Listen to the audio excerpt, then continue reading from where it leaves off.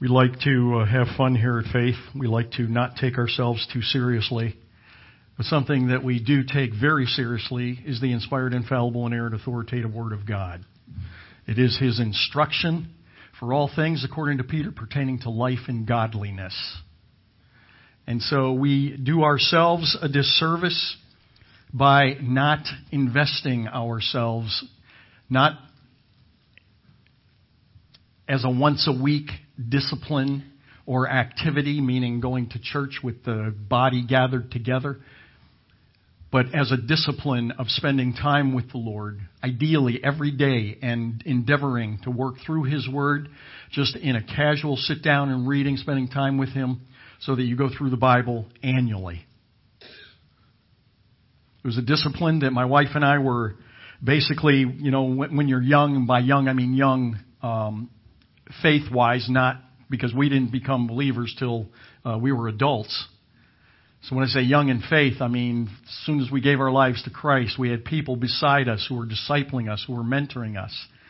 And two things that we kind of had pounded into our heads was memorization of Scripture, to always have it written on your heart, and reading through the Bible in an annual way. And I can tell you that it just, for all the things that people deal with and struggle with and are in search of answers for, a vast majority of them could be found here, all on your own. Now, it doesn't mean that everything is easy. I've read through the Bible now, I'm going to guess, maybe 40 times. And I still learn as I read through it, and there's still a whole bunch that I read and I go, yeah, I have no idea. Move along. And at the Lord's time, it'll all become clear. So I endeavor to teach through the Word of God, and we are in, I think, my 32nd book since I've been here at Faith now over 26 years. And we are currently in the Gospel of Mark, which we've been in for, as of April, it will be 2 years. So, time flies when you're having fun, right? Right? Thank you. Okay, all right. So we're in Mark chapter 12. Well, 2 weeks ago we were looking at the way that Jesus took control of the duplicitous interrogations that He faced, as His enemies always tried to give the appearance, and that's important, they tried to give the appearance of being genuinely interested inquisitors, showing great respect all the while they had one goal in mind, and that was to do nothing other than undermine Jesus' virtue, to undermine His credibility, to undermine His growing popularity, and to undermine His attraction to the crowds, if you will. Through the many interchanges that we have seen already in Mark, Jesus seems to be focused on the masses of what I will call the unsuspecting, rather than being focused on His enemies. But as quickly as I say that, we've seen that Jesus certainly doesn't ignore His antagonists, nor does He ever give them a pass. He really doesn't seem to treat them the way that perhaps you, or at least I was, again, raised to think as a Christian, and how we're supposed to think and act towards those who blatantly have no interest in the truth and are quick to tell you so. Which means we're back again to the issue of what I've talked about several times over the weeks, of the honest doubter versus the dishonest doubter. The one who asks questions searching for truth versus the one who asks questions in order to avoid the truth. So Jesus is patient for the most part with those asking questions, those who even express contrary viewpoints. But in a manner of their expressing those contrary viewpoints, their hope is that somebody might actually have a better answer than what they have. The woman at the well in John chapter 4 came to mind as I was trying to think of a biblical example of somebody that I think fits that bill. But even, I think, more what I have in mind is a searching Pharisee by the name of Nicodemus. And he's an even stronger example of the honest doubter, of somebody who's looking for answers, not to avoid the truth, but to really find out what the truth is. Well, given Nicodemus' status as one of Jesus' enemies, and I mean by association, because Nicodemus was a Pharisee, and the Pharisees were Jesus' arch enemies. So he's guilty by association. And yet he is drawn by the Holy Spirit, as each human being is, to find out what is true truth. And so he seeks out Jesus to pelt him with questions about this strange message that Jesus seems to be preaching from what they were used to. Now Nicodemus comes to Jesus, and he comes there again searching for truth. He doesn't come there for the purpose of accusing or for the purpose of setting up some kind of a trap. He was in search of ultimate answers and with respect to his eternal destiny. And Nicodemus is so aware of the dishonest doubters in his own fraternity of the Pharisees that he goes to Jesus under the cover of night so that his own posse, meaning the rest of the Pharisees, wouldn't find out about it, because that wouldn't go over real big. And all that is to say is that, frankly, I expect to see Nicodemus in heaven. If we are privy to such things as that, who knows? There was always bright spots in the bleak blackness of Satan's rule over the hearts of man. Remember, Paul wrote to the church at Ephesus, we do not wrestle against flesh and blood, but against principalities and powers and rulers in dark places. At a different level now of spiritual honesty is another Pharisee by the name of Gamaliel. And he was a renowned Pharisee. We could view him, I guess, in our context, sort of even as a professor of Pharisaism, with a very prized student that we all know, perhaps not so much by his original name, which was Saul of Tarsus. Later on, after he meets Jesus, he takes on the name of Paul, the apostle. Saul of Tarsus, though, before his conversion on the road to Damascus, was public enemy number one of the church of Jesus. He was known for his exuberance for Jehovah. He wasn't a God-hater. He was a God-fearer. He himself, again, being a Pharisee of Pharisees. And because of that, he deemed that this whatever this new sect was, this new religion called the Christians or the Christ followers, that they were enemies of God. When one of the early disciples named Stephen was being executed in Acts chapter 7, Luke describes the scene. And as he's describing the scene there of the stoning taking place, we happen to find out that the individual that's there overseeing it, not observing merely, but actually overseeing it, is none other than Saul of Tarsus, who has not yet at this point had a face-to-face, so to speak, confrontation with Christ. And as Stephen is taking his last breath, we are told in Acts chapter 8, beginning in verse 1, and Saul was there in hearty agreement with putting him to death. And on that day, a great persecution began against the church in Jerusalem, and they were all scattered throughout the regions of Judea and Samaria, except the apostles. But Saul began ravaging the church, entering house after house, and dragging off men and women. He would put them in prison. This was after now, true, Jesus had been crucified, dead, and raised from the grave, and the disciples now were even more fervent in their proclamation of the truths of who Jesus was. So even after Jesus has been executed, the Pharisees find themselves now still having to strategize as to how to contain this gospel epidemic. And their solution was incarceration or extermination of these ones following the Christ. So as the Pharisees are on the warpath against the disciples, another voice of reason from within the party of the deceived, the highly respected Gamaliel, remember Professor Gamaliel, steps forward. In Acts chapter 5, beginning in verse 35, this is what we read. Gamaliel is speaking to those who are wanting to exterminate the way of Jesus. Men of Israel, he says, take care what you propose to do with these men. For he wants to remind them that some time ago, Theudas rose up, claiming to be somebody, and a group of about 400 men joined up with him. But he was killed, and all who followed him were dispersed, and they came to nothing. And after this man, Judas of Galilee rose up in the days of the census and drew away some people after him. But he too perished, and all those who followed him were scattered. Now here's where it gets really interesting. So in this present case, I say to you, stay away from these men. Let them alone, for if this plan or action is of men, it will be overthrown. But if it's of God, you will not be able to overthrow them, or else you, interestingly, he doesn't say we, because this is his posse, these are the Pharisees.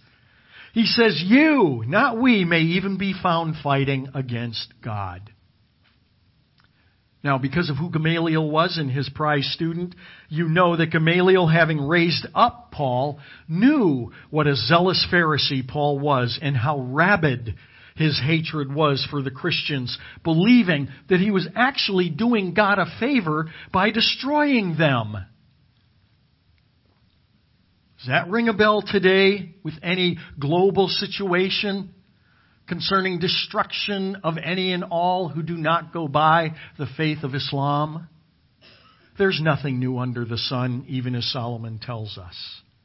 Saul was in hearty agreement with putting Stephen to death, again to repeat verse 1 of Acts 8. And on that day a great persecution began against the church in Jerusalem, and they were all scattered throughout the regions of Judea and Samaria, except the apostles. All right, so let's go back now to Mark. Jesus hasn't been crucified, then gone, so Jesus is still with us. And we know, only because we have the advantage of hindsight, that getting rid of Jesus was not the answer to the Pharisees retaining power and control. They really, really should heed the counsel of Gamaliel in the months ahead. But they don't. Well, Jesus once again shuts down the dishonest doubters, as he does over and over. In this case, the scribes and the chief priests and the elders, Mark tells us earlier, who are after Jesus hide. And yet, as shut down as they get and humiliated as they get publicly, they nonetheless return again and again. And remember what I said, 2 weeks ago, that Satan is relentless. He is unbending, he is resolute, and he is unswerving. When he gets shut down, one day he will be back sooner and usually than later. And I issue that as a warning, especially to people who are making new resolves in their life to get perhaps even more serious with Christ, or if you're a young Christian, and again, I don't necessarily mean by age, but by your time in the faith, because Satan has a vested interest in coming and working against you.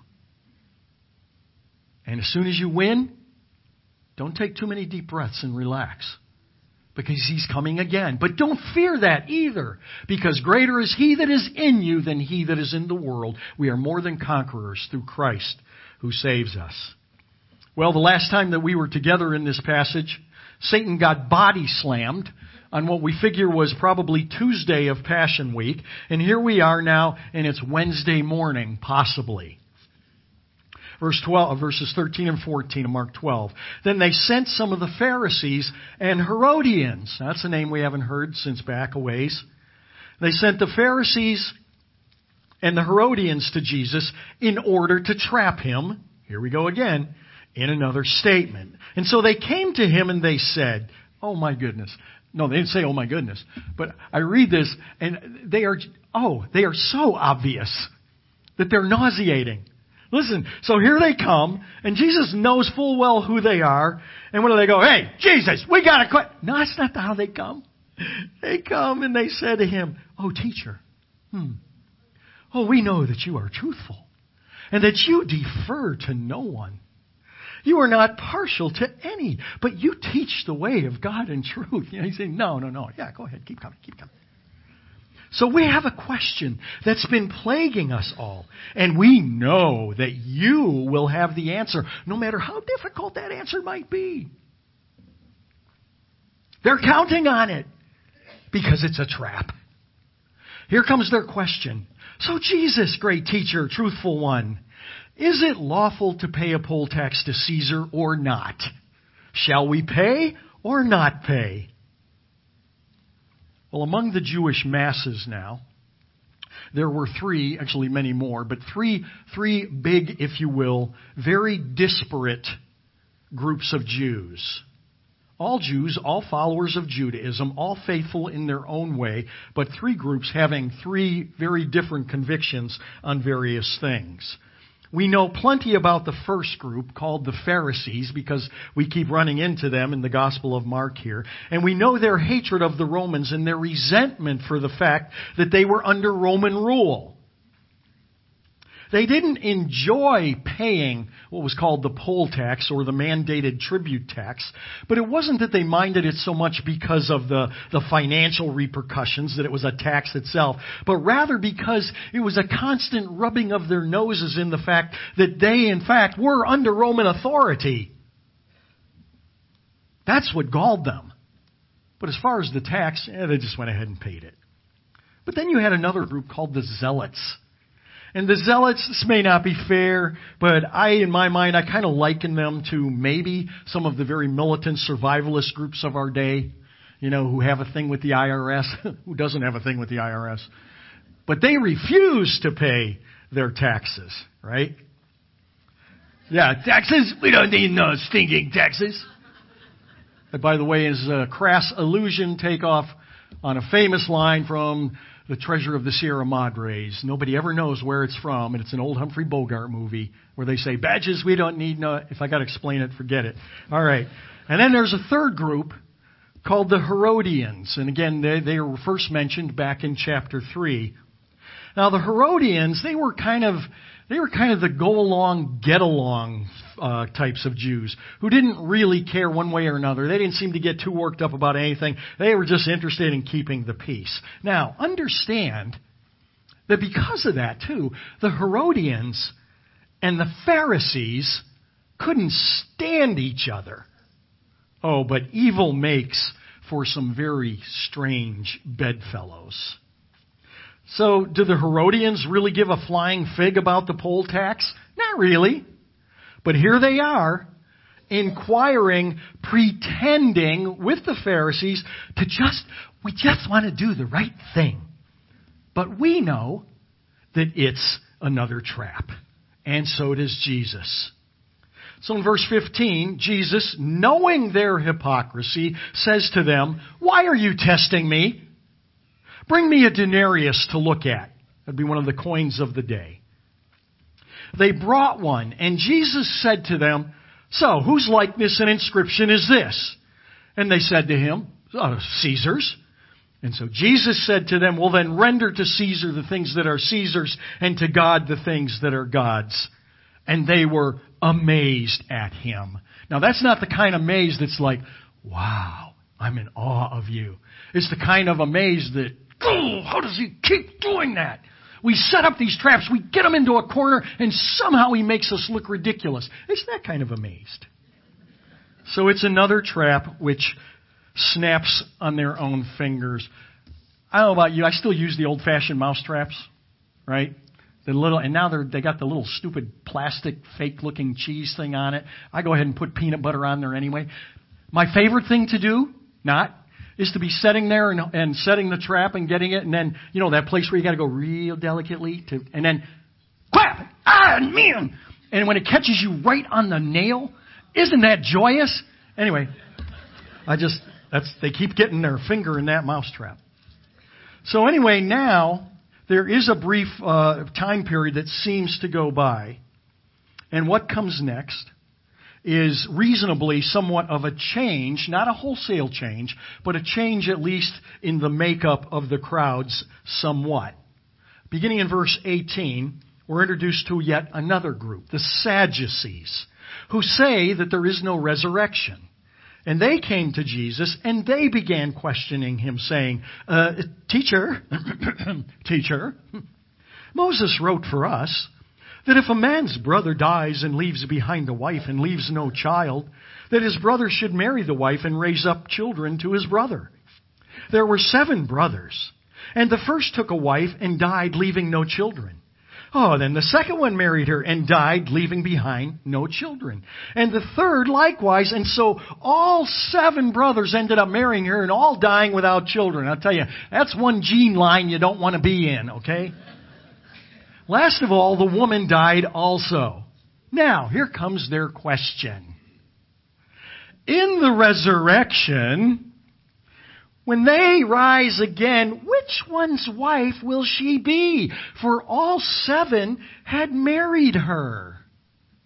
Let me go back to something I said either last week or the week before, or both. Know your enemy. The Sadducees didn't believe in the idea of resurrection, which is why they were sad, you see? Thank you. Yeah. It's usually I get it good from the kindergarten first graders. That's about it. It's all right. There was about 45-second delay this morning, and somebody else got it. Anyway, sorry about that. The Sadducees didn't believe in the resurrection. And if the reader didn't know this, we are told it in Mark's account to make sure that we do know it. Why?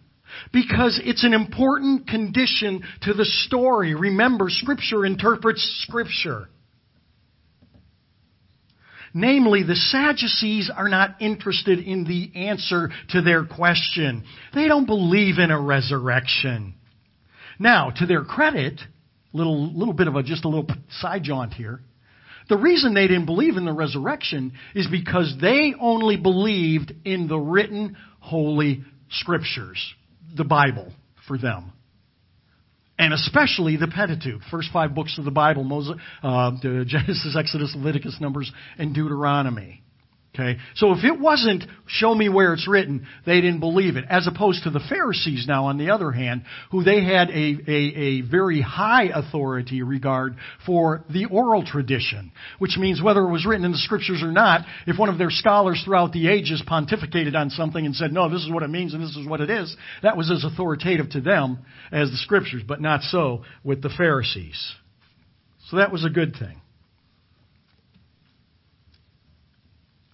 But the Sadducees were mistaken to think that the resurrection is not taught in their sacred writings in the Old Testament, for it certainly is, and in many places.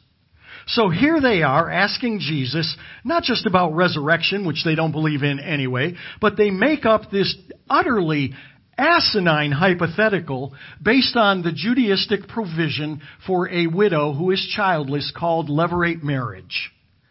And what the law stipulated was that if a woman dies without a child and she had a brother-in-law, the brother-in-law was legally obligated to marry her for the purpose of giving her children so that the inheritance that his brother and her original husband had would not just kind of go out of existence or go to somebody else.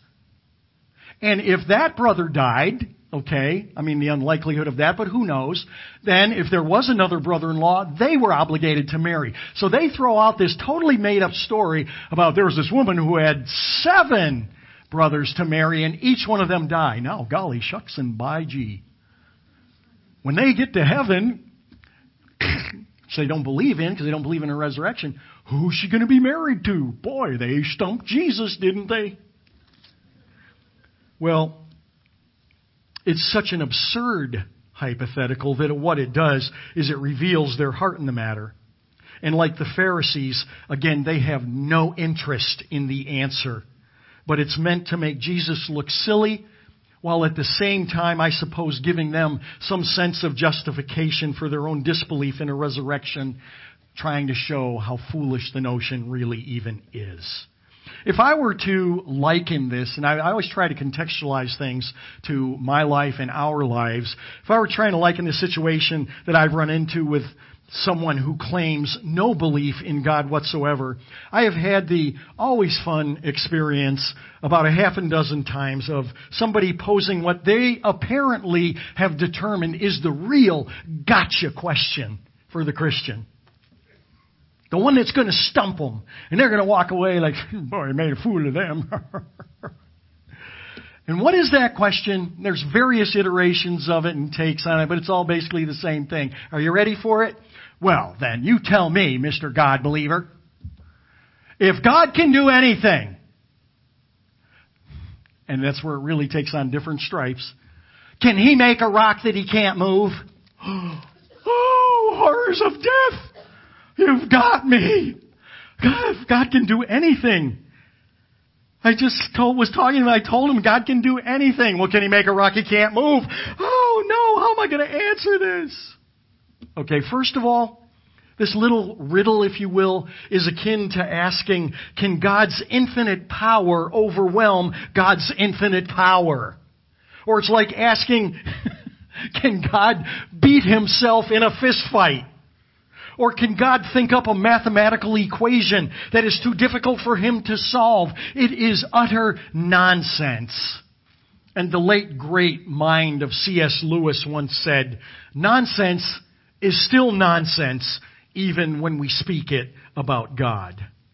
So you're basically asking by that dumb question if a being of unlimited power can produce something to limit Him. But His unlimited power, by definition, rules out that possibility. An unlimited being cannot create limits for Himself. So just if you're interested, okay, I don't answer so brightly. I'm just kind of a down-to-earth kind of person. I usually have two default modes to fall into. One's if I'm in a pretty good mood. One is if I'm cranky. If I'm in an okay mood and I'm feeling patient and I'm like, oh, for Pete's sake, here we go. I might say something to them like, well, yeah, as a matter of fact, you know what? God can make a rock that He can't move. And before they can say something, I go, right up until the time He decides to move it. Okay? The second one, though, if I'm cranky, is something along the lines of this. Boy, golly, that's a stumper. So I'll tell you what you do, though. When you are standing at the final judgment before the non-existent God, right before He consigns you to a Christless eternity, you ask Him that question. Ouch. Yeah. That, by the way, is not being mean. It is applying Solomon's wisdom in Proverbs 26:5. Answer a fool according to his folly, lest he be wise in his own eyes. And worse still, if there's other people around listening, lest they think he is wise and he starts leading them down the path of destruction. Nevertheless, the Sadducees' question, disingenuous as it is, it's out there in the public. So again, they are the dishonest doubters, but you've got all kinds of honest doubters who are there waiting and listening for an answer. So Jesus says, is this not the reason that you are mistaken? Remember the question was, so whose wife is she in the resurrection? He says, isn't this the reason you are mistaken, that you do not understand the Scriptures, which they prided themselves in, or the power of God? Ow! They were wrong on two counts. First, while they prided themselves in show me where it is written, which is a good quality, Jesus says, experts though you think you are, you're ignorant about that which is written. For the Old Testament most certainly does teach resurrection. There are many, many examples. One that comes to mind is when Samuel had died, the prophet. He had died. He was dead. He was gone. And you might remember the story. And Saul goes, which was a capital offense, goes to a medium to have her conjure up the spirit of Saul, which to her shock, she is able to do. Why? Because this was a God thing. And so there is Samuel, who's long dead, and he actually comes back and has a little conversation with Saul.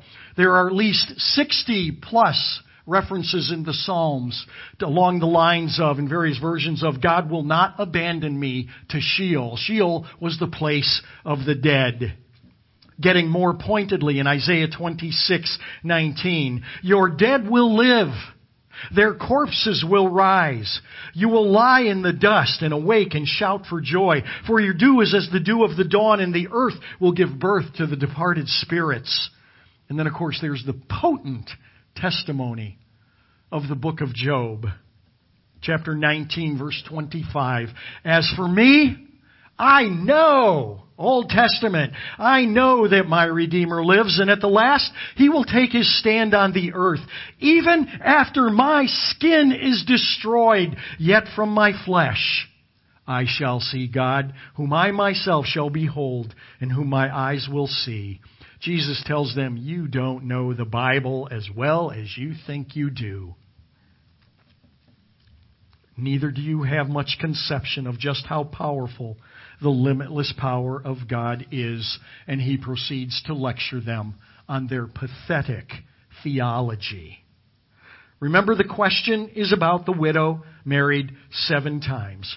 For when they rise from the dead, Jesus now is going to attack them on their theology and their disingenuousness, all combined in one. When they rise from the dead, they neither marry nor are given in marriage. So they made a lot of presumptions here about things they don't know or believe in anyway. They neither marry nor are given in marriage, but are like the angels in heaven. Okay, stop. Okay, this is a personal thing. This is a please. If you wear the name of Christ. And I still hear this kind of thing alluded to or said overtly by Christians who've been Christians for many years and who I know better if they stop to think about it. But you and me and every other human being ever born, when we die, wherever we go, whatever our eternal state is, we will never be angels. Okay? Angels are distinctly, separately created individuals, creatures, called the cherubim and the seraphim, 2 different kinds of angels. And yes, they have wings. You and I will never have wings.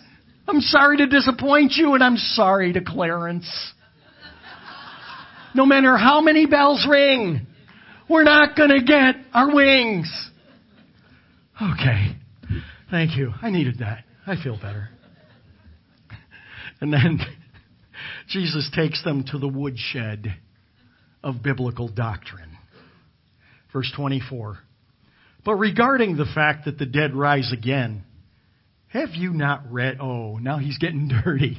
Remember? Oh, they know the Scriptures. And unless it's written in the Scriptures, we don't believe it. That's why we don't believe in resurrection. And they already themselves cited back to Moses, right? So Jesus says, have you not read in the book of Moses, clearing his throat, I imagine, in the passage about the burning bush, how God spoke to him? And what did God say to Moses?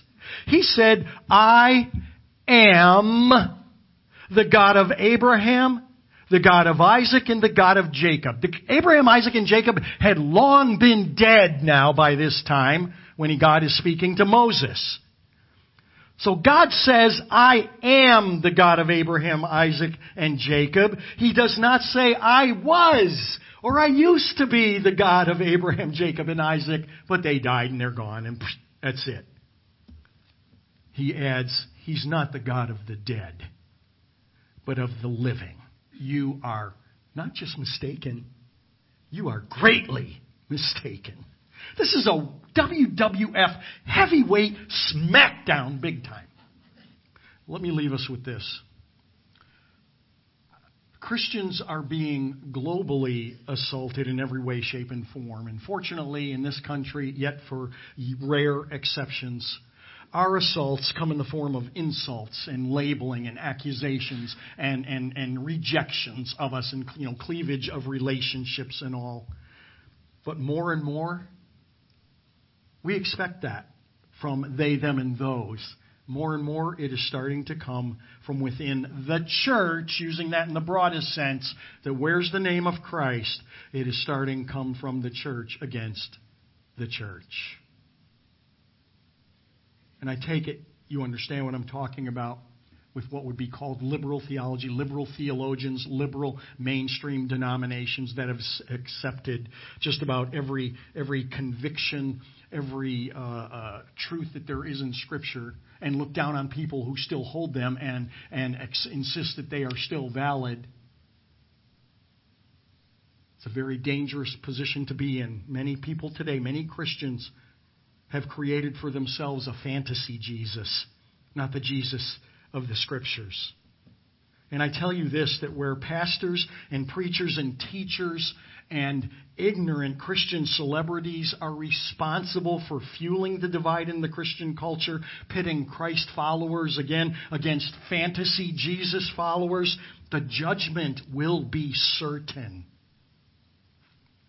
That's why James writes in chapter 3, verse 1, "Let not many of you become teachers, knowing that as such we will incur a stricter judgment." Today we hear a lot about being respectful of others, of other views. You even hear Christians accusing other Christians that still maintain biblical truth of being judgmental.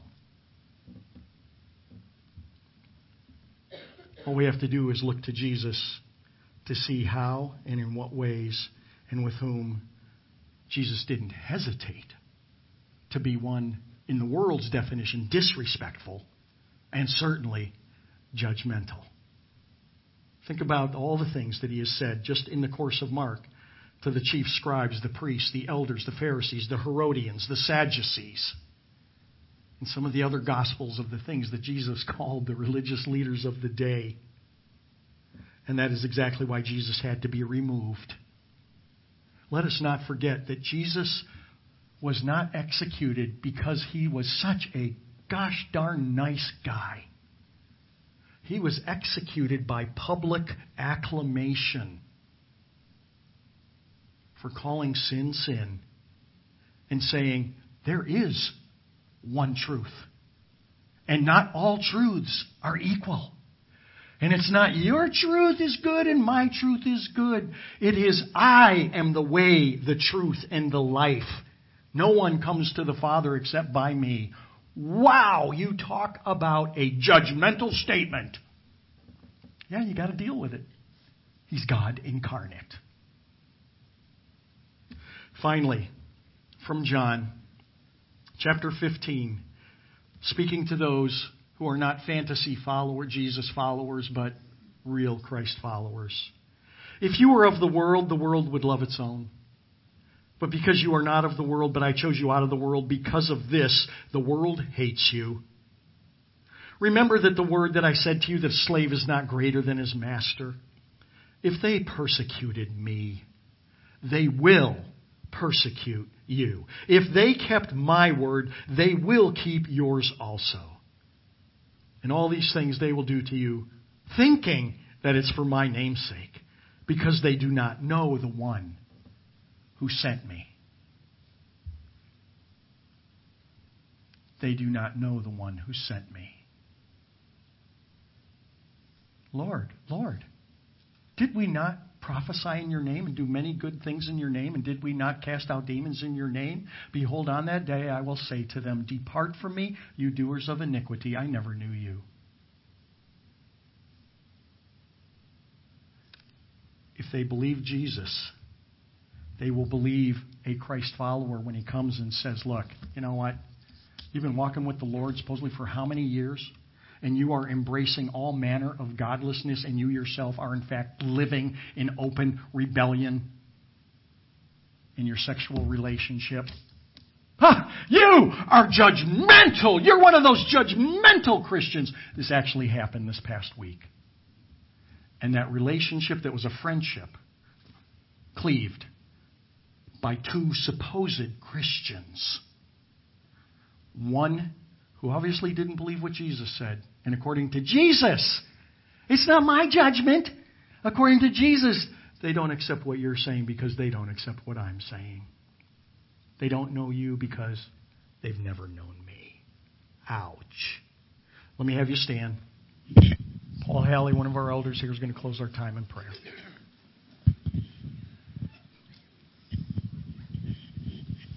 Thank you, Pastor Bill, for that message. Dear Lord, I just thank you that you are our God, our King, our Savior, Lord. We are so weak. We are so frail and easily pulled away from you, Lord. So in this day, Lord, I just pray that you would be mindful of Pastor Bill's message, to be strong in you, Lord, to be in your word and to apply what it says for our lives, Lord. And as we leave this place, Lord, I just pray that we would have that joy of knowing our presence with you, Lord, in heaven. In Jesus' name I pray. Amen.